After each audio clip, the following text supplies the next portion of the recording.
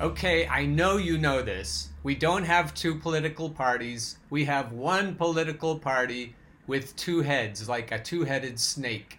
The Democrats and the Republicans work together to give the shaft to American workers. So we've been told by some pretty big names on the left that we should all get behind Joe Biden and then push him to the left. But Benjamin Studebaker makes the argument that if we elect a corporatist as a Democratic president, we're going to push both parties, which are one and the same party, to the right. So here's Benjamin and the left case against supporting Joe Biden in the general election. At the Democratic convention, Bernie Sanders argued that the left should hold its nose and vote for Joe Biden. The future of our democracy is at stake. The future of our economy is at stake. The future of our planet is at stake. We must come together to defeat Donald Trump and elect Joe Biden and Kamala Harris as president and vice president. My friends, the price of failure is just too great to imagine. My friend Nathan Robinson at Current Affairs, Max Blumenthal calls Nathan Robinson a popinjay, made a similar argument. The popinjay made a similar argument, claiming that this is our last chance to stop Donald Trump and that we will be fighting for our lives against an aspiring dictator if he wins. Dude, the military hates Donald Trump. Without the military, I really don't see how he's going to become a dictator. Back to the story. This is a grave mistake. Trump, for all his faults, poses no existential threat to the republic.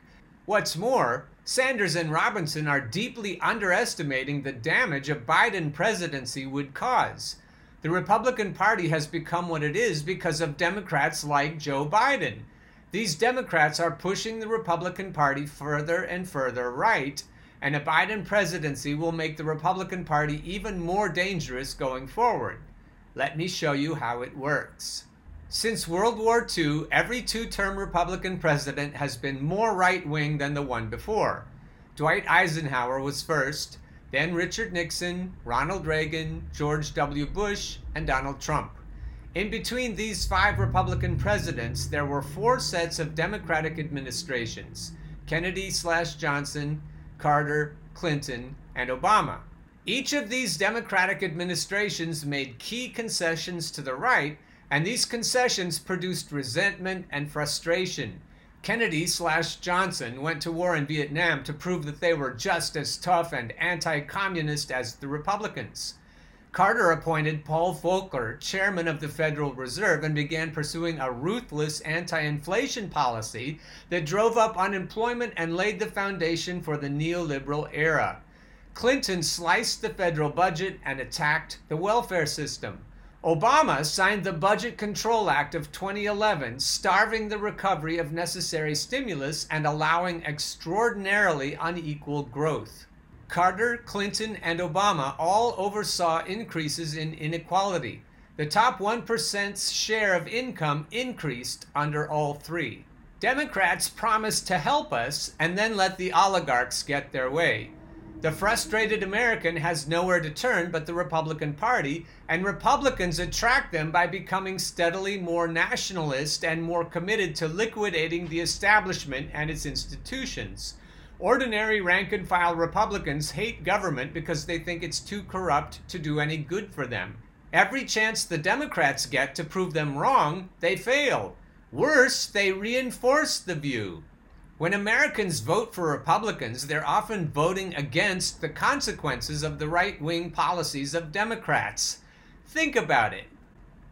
Nixon won in part because Americans didn't trust the Democrats to end Vietnam, a war the Democrats started because they were afraid of looking soft on communism.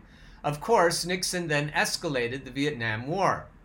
Reagan won in part because Americans believed that Carter's economic policies, the right-wing policies of Paul Volcker's Federal Reserve, hadn't made them better off than they were 4 years ago. Of course, Reagan then escalated Volcker's war on inflation. Bush won in part because he promised to return the surplus Clinton had accumulated through miserly right-wing budgeting to the American people via tax cuts. Bush then gave that money to rich people and spent trillions on insane vanity wars. Trump won in part because he promised that the people who were left out of Obama's recovery, the forgotten people, would be his priority. Of course, he has continued to give piles of money to rich people and to prioritize inflating the stock market over ensuring ordinary Americans can pay their bills. It wasn't always like this. Franklin Roosevelt forced the Republican Party to adapt to him. Before Roosevelt, the Republicans were the party of Warren Harding, Calvin Coolidge, and Herbert Hoover. They had little regard for the government's ability to step in and protect its citizens' fundamental economic rights. But after Roosevelt, the Republicans became the party of Eisenhower. They became a party that was comfortable building interstate highways with public money and wouldn't dare raise a hand to Social Security. McCarthyism broke the domination of Roosevelt's New Deal coalition, and with it the ability of the Democratic Party to set the agenda. From that point forward, the Democrats have adjusted to the Republican Party, and in the process, they have normalized its excesses and encouraged it to go further. Nixon was comfortable secretly bombing Cambodia because Kennedy and Johnson lied about their wars. Reagan was comfortable driving unemployment through the roof in the early 80s because Carter had already begun the experiment. Bush was comfortable cutting taxes for the rich because Clinton had given him the surplus he could use to fund it. Trump has been able to prioritize the stock market portfolios of the rich because under Obama, a skewed recovery had become our new normal. Joe Biden loves to tell us that nothing will fundamentally change. If nothing changes, another Democrat will normalize what Trump has done and frustrate the American people into voting for someone even more right-wing. Look at what's happened with Bush. He's more popular than ever before. In the 00s, I always wondered what to call that decade, we recognized that Bush was nuts. Bush believed that God wanted him to bring peace to the Middle East by spreading democracy by the sword. That's crazy. He killed hundreds of thousands of people and accomplished absolutely nothing. But Barack Obama destroyed Libya in 2011.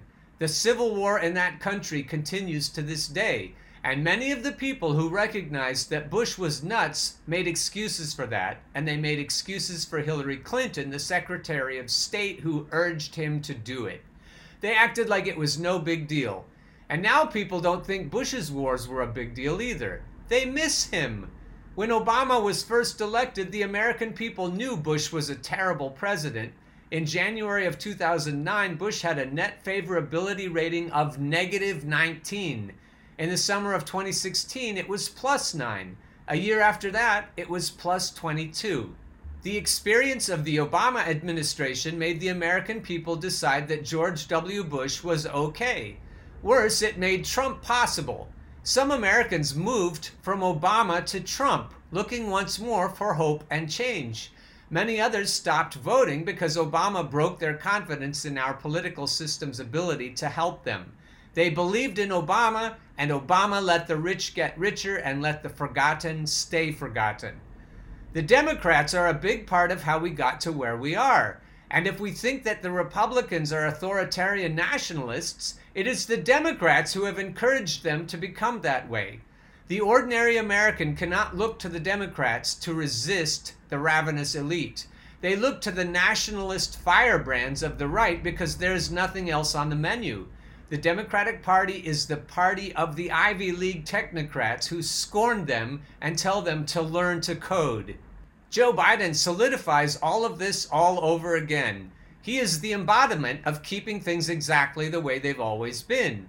The American people have been bludgeoned for 40 years by oligarchs. They can't take it anymore. They'll vote for anyone who promises to make it stop. If the Democrats won't stop it, they'll vote for someone who will. The next Republican will be worse than Trump, and Joe Biden will make it happen if given the chance.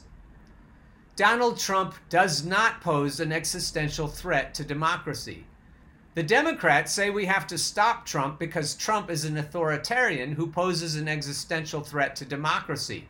But for Trump to be a dictator, he would have to stage sham elections or ignore the results of elections that are free and fair. Trump hasn't tried to hold a sham election. He's tried to delay one that's free and fair because he knows that if he loses, he won't be able to ignore the result. He hasn't even managed to secure his delay, much less anything more than that. Authoritarians use crises to seize power.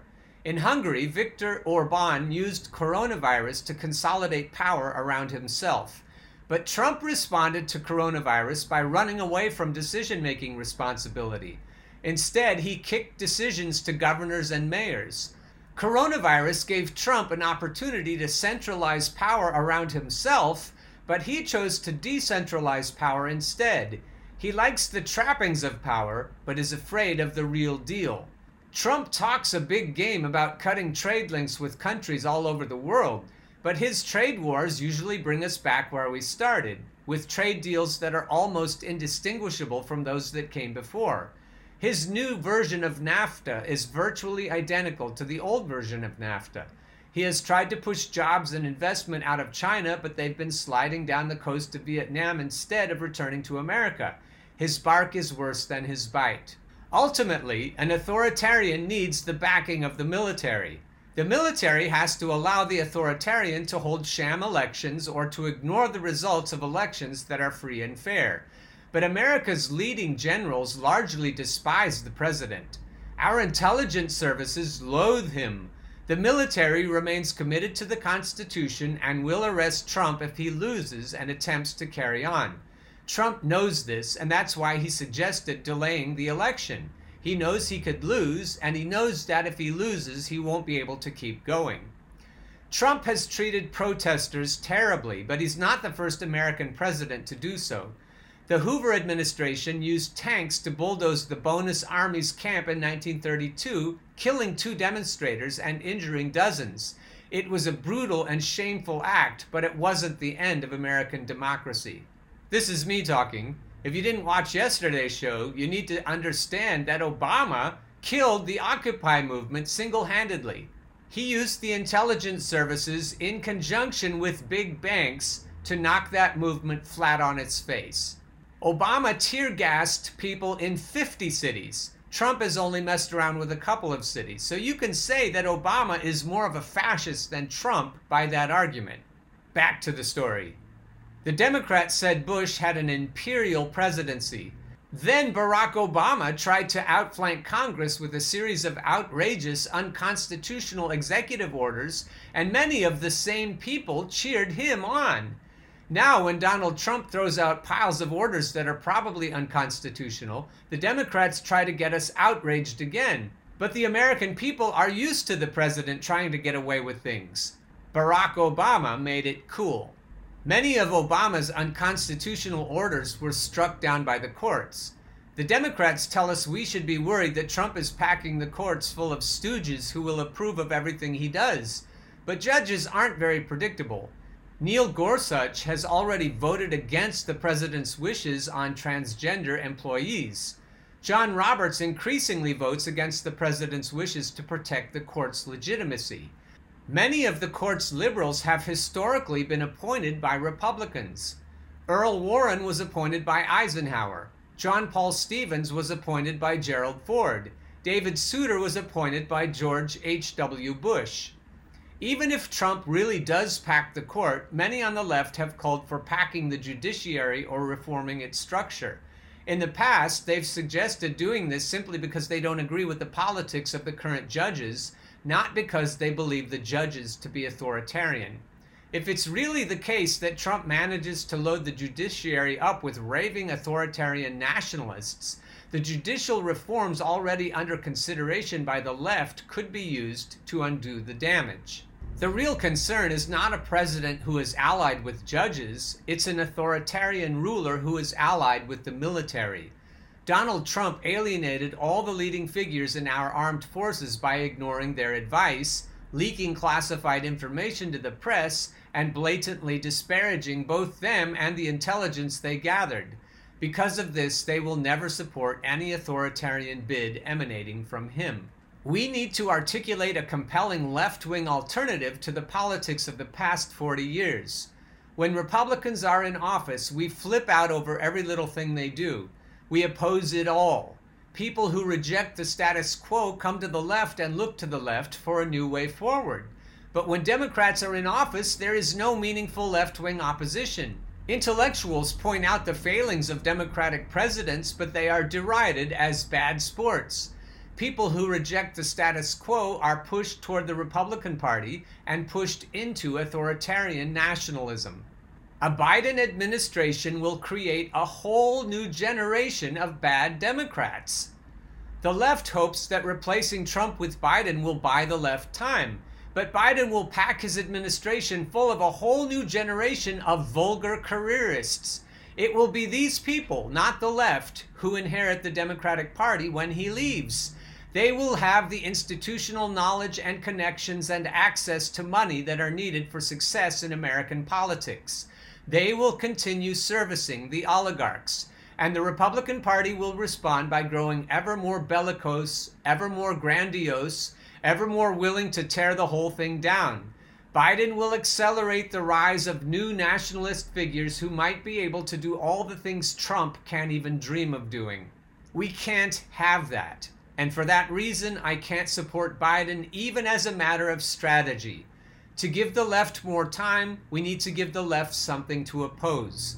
We can oppose the Trump administration in its second term, but if it's Biden, we'll be stuck defending him as he slugs the ordinary American in the face. The American people won't forget the black eye we've given them, and they'll vote for the leaders who will be the death of us.